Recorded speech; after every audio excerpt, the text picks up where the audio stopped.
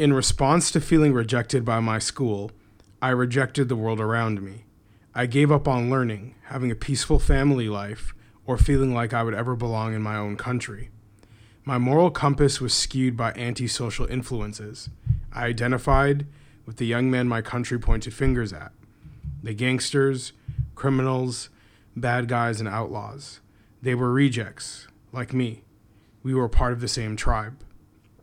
Seeing my friend Lucas's name in a local Crime Stoppers press release was the first time I remember being conscious of how far I had strayed from mainstream values. It was 2007.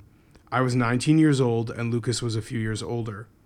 The press release asked for witnesses and potential victims to come forward. The way Lucas was described was jarring. I remember words like violent and dangerous. And I remember feeling concerned that my friend was being presented to the world as an animal. Welcome to the Good Reading Magazine podcast, sponsored by Pantera Press. Good Reading is a monthly magazine dedicated to books and reading and aims to help readers discover their next favourite book. You can find out more about the books discussed on today's podcast at goodreadingmagazine.com.au.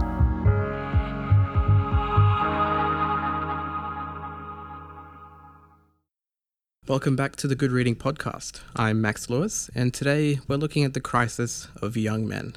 In recent times, you might have felt like the world is in a crisis of violence. It feels like every news cycle, there's a new incident of a shooting, an assault, a murder.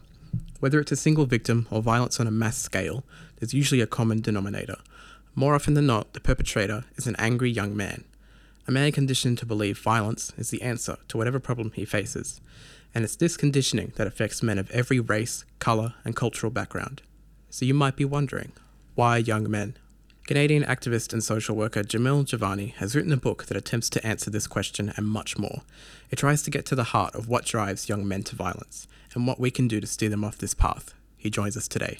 Thanks for having me. How are you finding Australia so far? So far, so good. A bit rainy, but it is indeed, yes. But everybody's been very welcoming, so I appreciate it. Weather's quite a bit different from Toronto, I can imagine. Yeah, well, right now it's summer in Toronto, but summers are short and winters are long in Canada. So yeah, even though at least the rain's not as bad as the snow, so I'm grateful for that. That's definitely true. So we'll jump into the book. So Why Young Men is your first published book, but you've previously written for Huffington Post and contributed to an anthology as well. I was wondering what the process of writing the book was like as your first foray into published work. Yeah, I think the unique value of a book as a medium to communicate to people is something that I didn't fully appreciate at the beginning of the process. So I started doing the research thinking it was going to be an academic article, something that probably 25 people would read and wouldn't have much of an audience. But over the process of doing the research, I started to say, well, maybe we could turn this into something that a bigger audience might access. And I thought, well, maybe a magazine article, or maybe we do a series of op-eds or something like that. And then I started to realize that the shorter formats and also the more commercial formats sometimes make it harder to add the nuance to what you're trying to communicate. And I think that's where I started to appreciate the book as a way to tell the story in the best way I could. So I decided on the book as the ideal format for that reason, in terms of the length and the time I could spend and just really telling the stories I wanted to in a way I thought did justice to the communities and the people involved. So that was how I settled on the book, and the process of getting the research and the writing together was difficult. I think the first year of working on the book felt like I wasn't getting sort of through a brick wall. Like it was a lot of resistance. It felt like I was getting things down on paper, but I wasn't comfortable with them, and I wasn't comfortable with how other people might read it, because you try your best to communicate, but you're putting something in the audience's hands at the end of the day. Yeah. And that was producing quite a bit of anxiety. And then I had a bit of a breakthrough after a year where I started to get more comfortable with the ideas. And a big part of that was figuring out, how was I going to format things? How would I divide the writing into different chapters? What's the best way to sort of build the narrative from beginning to end? Once I got comfortable with those things, it made it a lot easier to put the book together. So once you made the leap from an academic journal article to an actual book, was that when you decided to incorporate the more memoir aspects into the book? Because a large part of it is your personal experience. Absolutely, yeah. So that was a decision I made for a couple of reasons. One is that when we got into the book, I realized if I wanted to reach a broader audience, being able to put myself in the narrative was going to be helpful for that reason. And also that I started to feel a little bit of tension around, am I being equally as vulnerable with the reader as I've asked the young men I interview and profile in the book to be? And it started to feel uncomfortable when I was writing about someone. I was like, well, maybe people would take this young man's story who wound up in jail or was recruited by extremists and say, well, that guy's a terrible person. But if I put myself in it and I say, well, I related to some of those things, I related to those feelings, I also dealt with that confusion and that lack of moral clarity, then it might make it easier for the audience to have some empathy for that young man I'm writing about. And that's where I started to work in the more memoirish elements of the book. Absolutely, yeah. I think that feeling of that could have been me is something that me as the reader, and I'm sure countless other men reading the book would have felt that. Yeah, I hope so. That was the goal. It's always weird when you sort of have to draw the line between like, well, how much of this book is about you and how much of it is about sort of making a bigger point, right? Because there are a lot of things in my life that aren't in the book because I didn't think that they were relevant to the broader story. And that was a difficult thing to wrestle with, right? Because you don't want to overindulge the sort of memoir element where you're like telling people about something in your life that no one cares about, right? But at the same time, you want to give enough of your personal life that people connect the dots as you're describing, where they're saying, oh, that could have been Jamil, and look at where his life wound up. So maybe we need to give these other young men a chance for redemption as well. Yeah. Did you find revisiting those, I guess, darker parts of your teenage years difficult? Was it difficult going back to that headspace?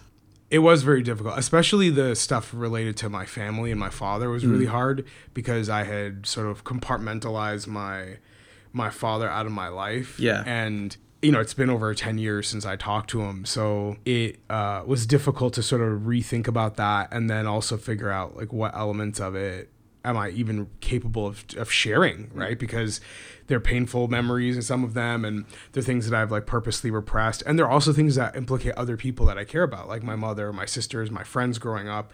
When you're telling your life, you're also telling these other folks' lives at the same time. And there's a great deal of responsibility that comes with. So that was also really tough to be like, so do I want to talk about my mom this way? Do I want to talk about her relationship with my father and how's that going to make her feel, right? So that was definitely difficult. And then the other elements of like the periods of my life where I was convinced that I was stupid and illiterate and where I was angry and tempted by crime, like those are hard parts to sort of return to because there's a lot of I think sort of trauma that you go through when you sort of think about like the past periods of your life and you're like, okay, well, did I actually work through that trauma or did I just sort of forget about it? Or is that thinking of you didn't realize it was that bad at the time, but then looking back on it as an adult, you're like, oh, wow, I went through that. I did that. Yeah. And probably the most difficult thing was also trying to get a grasp on just how fast my life was changing as a young person. Because as an adult now, I'm 31 and time just feels a lot shorter, right? Like 6 months passes now and I'm just like, I didn't even notice that it's not February anymore, you know what I mean? But as a kid, it's like a year felt so long. And so your life is changing in a way that's hard to always connect with and you're looking back. And that was challenging, but I try my best to sort of put myself back in that place. So as a youth growing up in Toronto, you mentioned in the book that you were influenced by rappers and gangster movies. With your work helping youth today, have you noticed any parallels with how they're, I guess, being influenced, how they seek escapism? Yeah, well, I do think popular culture still has a different relationship with some young people compared to others, similar to what it was like when I was growing up, where you have some young people who grow up looking at rappers and entertainers and musicians for what they are, which is they're entertainers and performers and artists and people who shed light on important parts of life, but they're certainly not people that we would recommend young people to look to for moral guidance and wisdom. And yet we still have lots of young people who grow up looking to entertainers for that, right? Who see them as philosophers and clerics and almost like you're turning to your phone and listening to music or watching YouTube for the sake of getting inspiration for how to live your life. And that's a really unhealthy dynamic, I think. So that's where I was when I was growing up. And I still encounter many young men who are in that same place.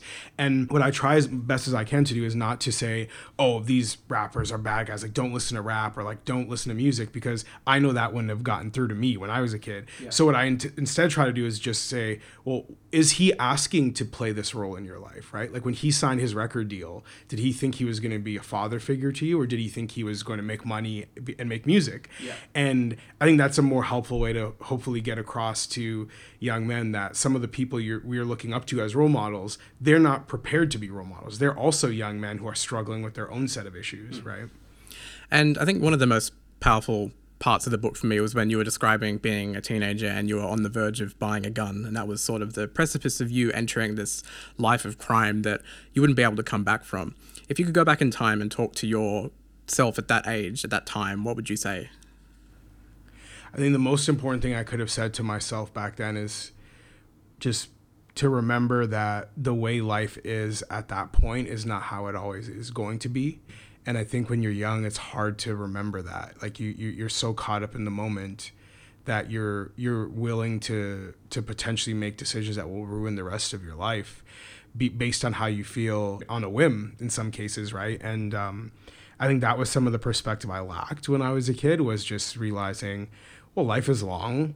And just because like you're not happy with your home life, or you don't like your school, or you have friends that aren't encouraging the best parts of you, doesn't mean that it's always going to be that way. And for me, that transition happened super fast. Like as soon as I got out of a high school environment and I went into a community college, my life changed abruptly. But I didn't know that was going to happen. I didn't know that just a few weeks down the road, things could be completely different. And that's the most valuable thing I think that young people can learn, is just not to react to your present circumstances in a way that's going to determine what your future could be. And in the process of researching for the book, did you reconnect with people from high school or your community college that you had been friends with at the time? Did you know what they're doing now with their lives?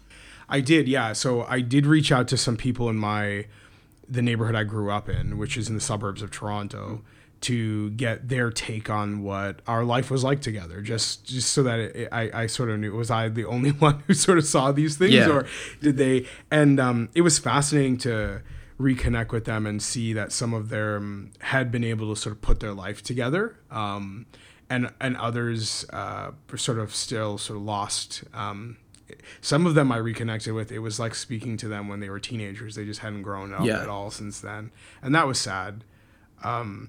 Then also when from community college, I reconnected with some of my friends that I met through the Nation of Islam, which was also very interesting because, the chapters I write about the Nation of Islam and about sort of Black nationalism as an idea that I had flirted with when I was growing up, were hard because I wanted to make sure that even though I knew my friends from that period of my life wouldn't agree with everything I said, it was important to me that they felt that they were presented in a fair way. Yeah. And so I went back to them and I, showed them an early draft of the book and talked with them about it. And I think it was received the way I hoped, which is, we don't agree with you, Jamil, but like you didn't misrepresent us. Yeah. And that was fair. And so that was important to me. And some of them sort of have left that worldview since then, which is really good. And others haven't. And unfortunately, some of the ones who haven't, I would say their growth has been really stunted. And that's probably the theme in sort of returning back to people who I grew up with at various stages in my life,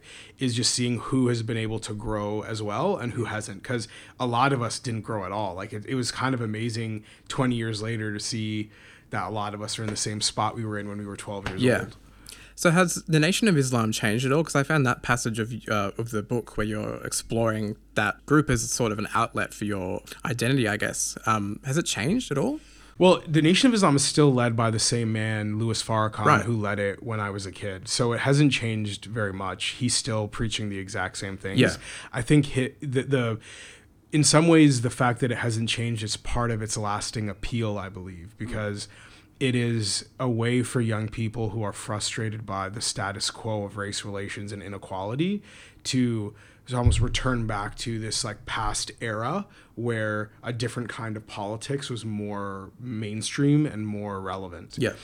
So if you grow up, idolizing Malcolm X, well, you can sort of walk back in his shoes because he and Muhammad Ali and some of these other great sort of mythic characters in Black American history you can join the group that they were once part of. And so the Nation of Islam benefits, I think, from being very slow to change. And I think on some of the key things I write about, they haven't changed one bit. And jumping ahead in the book a bit, your first international assignment, for lack of a better word, was in Brussels, following the Paris attacks, looking at the Muslim youth in the area who had been tarred with the same brush as the Paris attackers. I was wondering what effect that had on you as your first international look at young men. Well, I went to Brussels with a certain degree of vulnerability, in the sense that it's possible I could have gone there and I would have said, I can't relate to these guys at all. Yeah. I don't understand them. I don't understand where they come from. And that would have been pretty depressing, quite honestly, because I went to Brussels with a certain optimism that people across cultures can understand each other, especially when we're trying to relate to core emotions like rage and anger and frustration. Yeah. So it was a very positive experience to go and then say, oh, so these guys are not that different from the people I grew up with, and that even though they might pray to a different god or their parents might come from a different country, there's some sort of common ground between us. And it's the same way I felt when I was looking into the white nationalist extremists as well. Is like I wanted to be like, okay, just because this white dude had a different life than me, I think there's something that we can sort of relate on.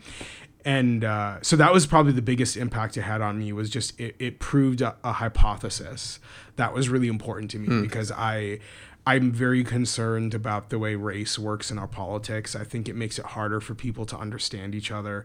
And if I went on that international trip and didn't disprove that, I think it would have been tough for me to deal with. Absolutely. And I think one of the things about the Brussels portion of the book that I found fascinating was how they felt, the Muslim youth, how they felt being vilified by the media, because that's something that the Australian media does a lot as well. And I was wondering what you thought about how much the media's portrayal of identity, I guess, can perhaps lead young men to violence. So like they're living up to what they're being portrayed as. It's like a self-fulfilling prophecy or something. Yeah, I do think that, we are to some extent a product of what we're encouraged to be. And when we have adults in our lives who tell us that we're good people, we have high expectations of you, we expect you to do well in school and work hard and be a good citizen and contribute to your family and your community, that means something to young people. So news media often betrays that positive messaging, because they represent pretty one-dimensional images of a lot of communities. And I think the thing that I struggle with media is that they, I understand, given, the work that we do. I mean, you're running a podcast, so you're in media too. So, I understand the difficulty of trying to boil down a complex situation and present it in 8 minutes in a cable news or on radio or something. But I think there's a responsibility that a lot of traditional media has not taken to say, well, we have a sort of a public service element to what we do that's bigger than just profit. And I wish more of them understood that, right? That you're actually shaping the way someone sees themselves and sees their society. And that's a pretty serious responsibility that I think more traditional sort of legacy media outlets should take seriously. And nowadays, do you think there's a similar risk with, you put it in the book as with white lash, where it's like white supremacists being sort of targeted in the media following like the attacks in America and stuff like that. Do you think there's an issue with the white population kind of feeling vilified by the media as well? Yeah, and that's one of the things I try to show in the book, is that people react to being stereotyped pretty similarly. Like, I know that, it's hard for a lot of folks to treat everyone the same, right? And say, well, if you're rich, you should have less reason to be upset, or if you're white, you should have less reason to be upset. Yeah. But the reality is that, like, if you're stereotyped, whether you're rich or you're white or you're a Muslim or you're black, whatever it is, people don't like it. It's not a thing that I think human beings enjoy, is being told, well, because you're part of this group, that means you think or feel or behave a certain way. Yeah. And so that is the common feeling I think you see with Muslim youth, or even with white youth, who are frustrated by things like their conservative politics being presented as if it's a white nationalist project. Yeah. And then they're saying, well, this media is misrepresenting me, in the same way the Muslim youth are saying this media is misrepresenting me. And it does create, more than anything, it undermines sort of the need, the sort of institutions we should be relying on to deliver sort of objective information to the public, right? So if I'm a young man, whether I'm white, Muslim, or whatever the case, and I think that the news media has it out for people like me, then I'm now turning to the internet and conspiracy theories and unverifiable sources for how to tell the story of what's happening in the world. And that's where propaganda and division and hate easily seep in to our minds, is when we don't have that quality control of, well, who am I listening to and where am I getting my facts from? And so most of our discussion, and the discussion in the book as well, focuses on, at least in terms of political violence, that of the right and conservative parties, I guess. Do you think there's a similar problem of violence or indoctrination facing the left as well? Yeah, so I think it's been less of an issue over the last few decades, but it does pop up. And in the United States right now with Antifa, that's sort of becoming the narrative, is that it is the left-wing corollary to what's been happening on the right. And I think that it does follow a similar step of presenting violence as a normal response to what you see as an injustice in the world. And that is what ISIS does really well. That's what a lot of criminal groups do really well. That's also what right-wing violence does well. So I think that recognizing when that's happening, when we're like, oh, there's a group out here that's trying to convince our young people that it's okay to be violent if you think something is wrong, that is a core message we need to be attacking, right? And I think when that pops up on the left or the right, we need to be very careful. Yeah, and you mentioned with regards to the Black Lives Matter movement as well, you said, and I quote, "Black Lives Matter's growing influence changed the environment all civil rights activists work in. People wanted to fight, not listen to each other." Do you think this more, I guess, radical and outspoken type of political activism has created a larger divide between the left and the right that is in turn fueling more violence? I do think that when we use identity in our political activism, it becomes so much harder to compromise and work across divisions, because our identity is to some extent static and fixed. Yeah. So if I'm sort of taking my political positions and saying, well, this is now tied to my race, my gender, my sexuality, how do I compromise with someone else? Because now I'm tying my politics to the things that aren't changing about me. Yeah. Whereas I think that the goal should be to, of course, stand for what you believe in, but also to recognize that in a democratic society, we have to be able to work together. And if we're not able to work together because we're too busy fighting over identity issues, then I think that's going to be a real problem. Like, on a practical level, I think the goal needs to be, how do we make the world better? And are we being resistant to what are clear lessons for how to work together because we want to be ideologues? And that's the mistake that gets made, I think, with a lot of activism on the left right now, is that it's become almost like a religion or something in and of itself, that there is a series of principles and political ideas that you have to hold on to, and when people depart from them, somehow they are heretics that need to be called out and fought with. That's the mistake Black Lives Matter makes, I think. With the issue of white supremacy, it's grown considerably since the time you were writing the book, which I think was just after the election of Donald Trump and the sort of uproar that happened after that. Since the issue's kind of been in the media and the spotlight considerably more, is there anything you would have added or you would have liked to add to the book? Yeah, if I had more time, I would have done more research into white supremacist violence, also into Antifa. And I think that there are some things that have happened just within the last 12 months alone that would add some nuance there.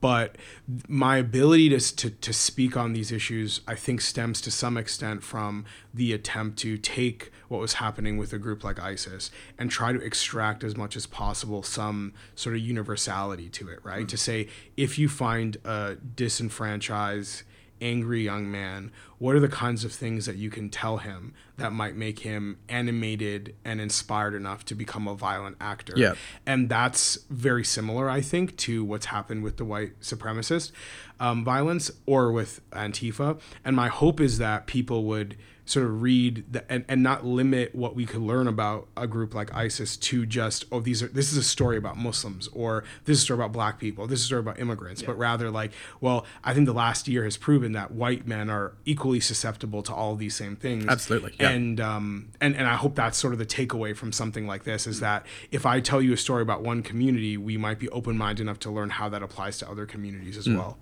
So say there's a parent listening to this who is worried that their teenage child is possibly getting indoctrinated into violence. What would you say to them what could they say to their child to kind of get on the same level? Well, one of the most important things for parents to do is make sure that there is not an invisible wall between sort of what you might call real life or the conversations we have in the flesh when we look each other in the eye and the conversations a young man might be having on his phone or on his tablet or on his computer, because too many parents don't have any clue what their child is doing online. Yeah. And even when your child's a teenager, and I mean, I know what it's like when you're a teenager and you don't want to talk to your parents and you're not, and you're putting up these barriers. But I think it's incumbent on parents to be very familiar with what's happening on the internet, understand the kind of things that your child might be reading. Even if he's not willing to share it with you, it's important for you to be reading what's happening online so that you can initiate those kinds of conversations, because digital literacy on behalf of parents and youth are incredibly important. So that would be one thing. The other thing I would say is the more you can put a young person in new situations, the more you can ask that person to change how they think.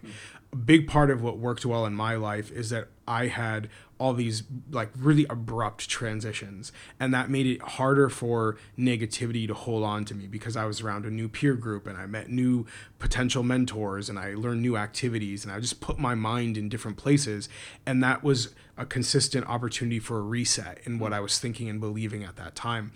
If I were a parent and I was concerned about my son, I would say, okay, how do I sort of disrupt what's happening in his life? Like just enough that it might be a reset button on how he's thinking. And you'd be amazed by how a small change of just like who you're talking to or who you're spending your free time with or who you're playing, soccer or basketball with, like can be an amazing adjustment in how you perceive the world. And in terms of, I guess, warning signs, what are some signs that a teenage male might be getting into some kind of dangerous territory? Yeah, I cite the Center for the Prevention of Radicalization Leading to Violence, which is an organization based in Montreal, Canada. I cite them in the book because they've done tremendous work on helping people identify those signs. So I would definitely suggest people look at their resources and Google them.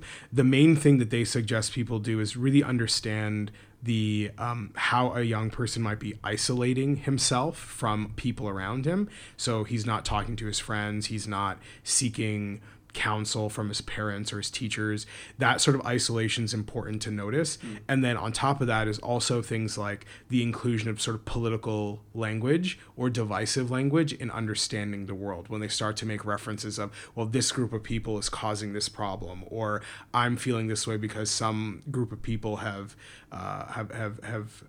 made it harder for me to have a job or be happy, or they're taking my country, or they're discriminating against me. Certainly those things might actually be true, but the more divisive a young person's language becomes, the more it's an indicator that they're starting to develop an ideology that can very easily turn into hate, and that can be directed to an ethnic group or religious group. It could be directed toward women. It could be directed toward another neighborhood in terms of gang rivalries. But that mentality is important to keep an eye on too. Absolutely. And so with your first book, Done and Dusted, what's next for your activism? That is a great question. I'm still sort of working that out, I suppose, but I think there are a couple of things I've been thinking about. One is I want to be more involved in sort of faith networks. I think that there is an opportunity to reach a lot of young people through churches and mosques and synagogues and temples that I would like to better understand and explore. So those networks are important for me, I think, and I've been spending a lot of time with communities, faith communities, since the book came out, and I want to continue doing that. The other thing that I've been thinking a lot about is how do we use technology better? Like in all the touring I do, I meet young men where it's like, I wish I could be his mentor. Like I wish I could check in on him and come to his school, every few weeks and just sort of have some connection. And I've been thinking, well, I can't do that with everyone. Maybe there's a way to use technology to connect with people in a better way. And social media is one way. I mean, I try to be active on Twitter and Facebook and Instagram as much as I can. But I've been wondering, if I started, let's say, a Google Hangout where every Wednesday at 8 p.m., I made myself available. Would that be a way to sort of give young men who are looking for advice or someone to talk to access to me? So that's another thing I've been playing around with, and I'm hoping that I'll get some clarity on how I could better use technology, because we're so interconnected, and I feel like there's potential to do better with that interconnectivity, especially to counter all the negative influences that young men especially can find on the internet with all the, you know, the bad forums and whatnot. It'd be very good to counter that with a very positive influence. They still have that technology connection, but it's something positive. Absolutely. So hopefully I'll figure that out too. Those are two of the things I've been thinking about. And dialing back on youth connecting with their faith communities as well, it seems like there's a bit of a disconnection between youth and faith these days. A lot more youth I guess, feeling a bit more disenfranchised, a bit disconnected with faith. How would you, I guess, make that connect again? Yeah, it's a great question, because there's certainly the biggest problem is young people not seeing places of worship as a place you go to when you have a problem, right? And I think that's because they feel judged, or they feel excluded, or they don't feel understood. But the fact that we have community institutions that are around most young people in the West, most of them are in walking distance of a church or a mosque or a synagogue, that, you know, and we see young men struggling. I mean, they should be the first places that we go to, and that they're not. So rebuilding that connection is important. One of the ways I think we do that is creating opportunities for young people to lead more. I mean, I think millennials and have been a generation that we've seen are very hungry for leadership opportunity. They want to lead things, start things. They want to be entrepreneurs. They want to be creative. And yet, when you look at religious institutions, they're seen as places where you have to be of a certain age, a certain level of experience in order to sort of have the wisdom to lead. And I think that's creating a real generation gap that we need to overcome. And so just to finish off, the anecdote that you start the book with is that, and what prompted the name of the book, is that you were being interviewed, and the interviewer asked you, why young men? And so I wanted to put you in that position again and ask you, see if you can encapsulate in a nutshell why young men are being turned to violence. Well, the answer I gave at the beginning of the research process was one focus on economics. So I was talking about, you know, young men not having enough opportunity, they're frustrated by that. And I think that's still an important element of it. But the most important thing that I emphasize in the book, which I think is the crux of my answer now, is about relationships. It's about understanding, well, who are the people around this young man? Who are his role models? Who is he looking for admiration and respect from? Who does he model himself after? Who is he inspired by? And how do we, as best we can, build a society where we're providing the most positive and helpful examples around that young man? And that is true whether you're, you know, a Muslim or a Christian, you're white or you're black, whether you're poor or you're rich. All of us are dealing with that problem. And that's the thing that I hope I explored effectively in the book that I didn't fully know how to articulate when I was first asked that question a few years ago. Absolutely. Well, thanks for joining us today, Jamil. Thank you.